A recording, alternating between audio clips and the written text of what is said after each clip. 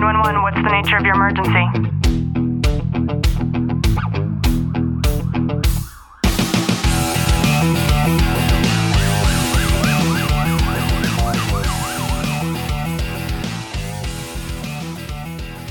Welcome back to the Tactical Living Podcast. I'm your host, Ashley Walton. In today's episode, I thought we could talk a little bit about a conversation that I have seen multiple times in the past few months, and in particular within this past week, and that is, how do we actually make friends as an adult? And I know that as you sit there driving to work or sitting at home or whatever it is that you're doing, this might not necessarily be something that you think that is important. However, I can tell you from my own experience, having traveled around the world, that some of the greatest friendships that I have cultivated are the ones that I have been able to develop and establish when I became an adult. And I think that it is very important for us to talk about, because I know that so many of us are comfortable having these small inner circles of our friendships and our relationships, and that's a great and beautiful thing. However, I also believe in the power of resources and networking, and I know how important and more meaningful my life has become by being able to be vulnerable and open to receiving friendships. So just sit back, relax, and enjoy today's content.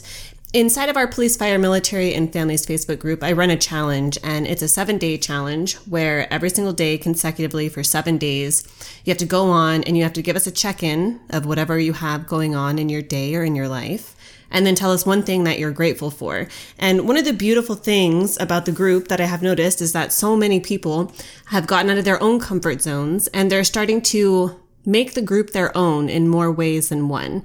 And there's one person in particular who does this 7-day challenge. I do it once a quarter. I give away a $100 Amazon gift card.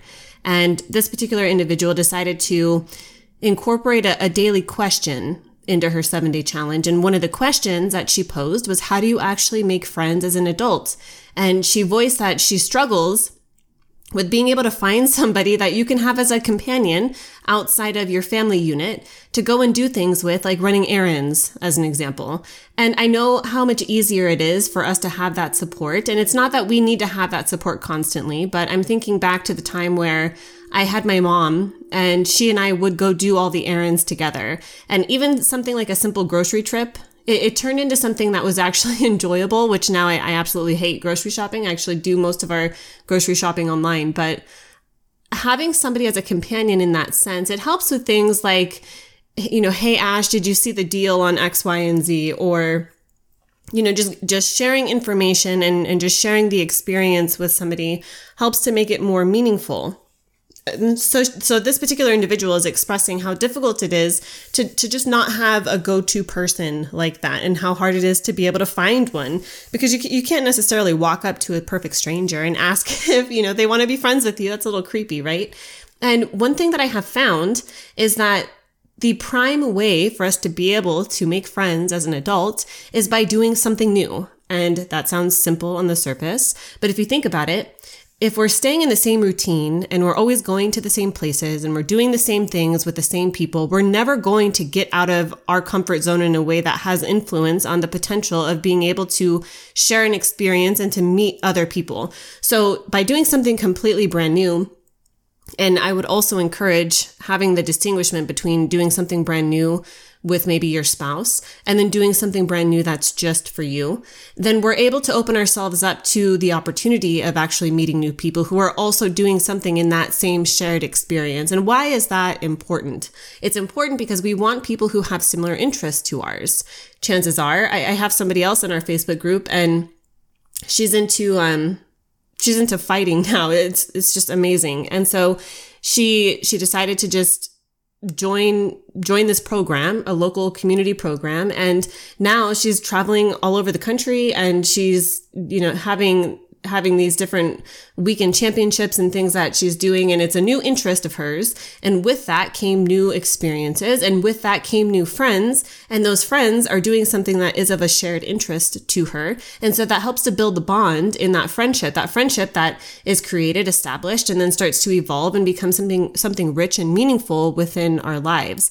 And I'm thinking to the times where I have traveled and I have gotten the opportunity to meet other people who are traveling. And because of those same shared interests, some of these people have kids, some of these people don't have kids. And I don't have kids if you're new to listening to this.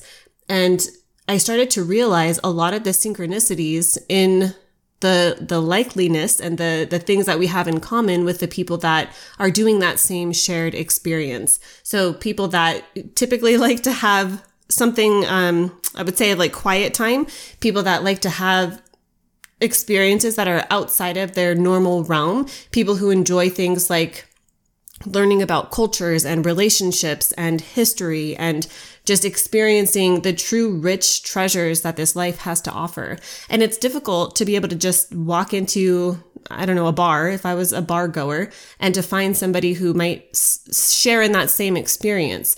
But by doing the experience first and focusing on the new experience first, having it be something that you enjoy, it makes it a lot easier. It's a consequence. It's a byproduct that you will meet people who share that same interest when you decide to focus on the interest instead of meeting the new person.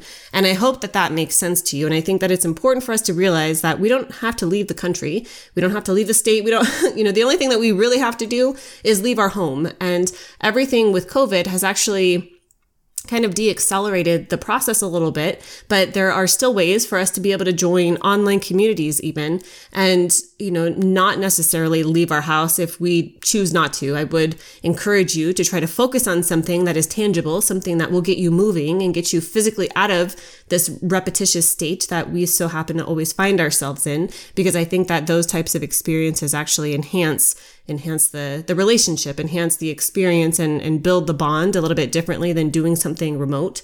But if you are apprehensive and it's uncomfortable to be uncomfortable, then I would encourage you to find something, go to meetup.com and look to see what kind of communities are hosting online events, and maybe get yourself involved in something that you show up for. You have a commitment and a responsibility to show up to every single week, and you have the same common people who are doing the same thing, and start to build conversations with them. Start to talk about the shared experience first. That's a very easy way to kind of break the ice, and then continue that forward a little bit. And a lot of these events that I'm seeing that have things hosted online, they're now being transferable into something that is an actual physical, tangible event that you have to show up and walk through a door in order to attend. So I would encourage you to find what the thing is. What is the experience? Something that maybe you've done in the past, or maybe something that you know that you've wanted to do, but you've given yourself the same bullshit excuses over and over. And I get it, because I've done that too. But what is the thing? And maybe for you, that means that you want to go and do one of those painting classes where you sit and you paint on a canvas and you drink a glass of wine. Or maybe for you, it means that you want to learn how to shoot if you've never shot before. Or maybe that could be something along the lines of learning a new skill.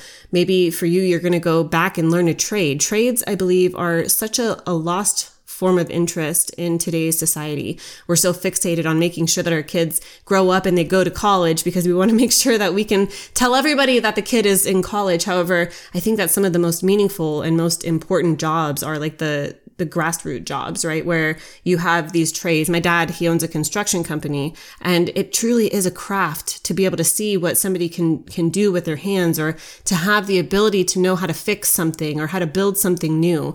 And a lot of the times we don't consider something as a trade as being one of those interests that I made mention of. But I think that getting into some form of education, something that allows you to grow and expand, is also such an incredible way to be able to meet friends as an adult. And not only that, but having somebody who has a shared interest in the same way that you do, not only does it break the ice in being able to build the rapport with one another, but it also makes that experience much more meaningful in the sense that we're able to share our ideas and our concepts, and to ask questions, and to rely on one another in order to show up, to make it to where whatever that shared experience is can be the best shared experience possible. And when we're secluding ourselves and we're not allowing ourselves to have that expansiveness, we're caught in the same routine over and over. So of course, we're not going to be able to cultivate new friendships.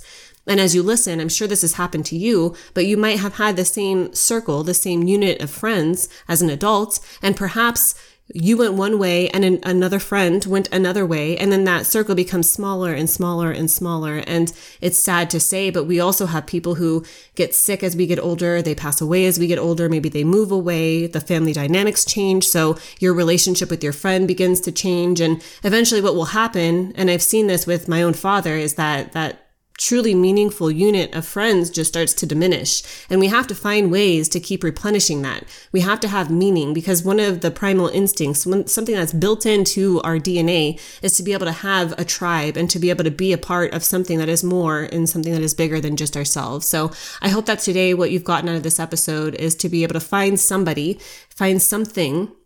Whether you decide that you're going to go and do something new with your spouse or one of your kids or another friend, or you decide that you're going to go and do something new on your own, it's important to know what that experience is that you want to be able to introduce into your life or reintroduce into your life to be able to have those new friendships that develop and form.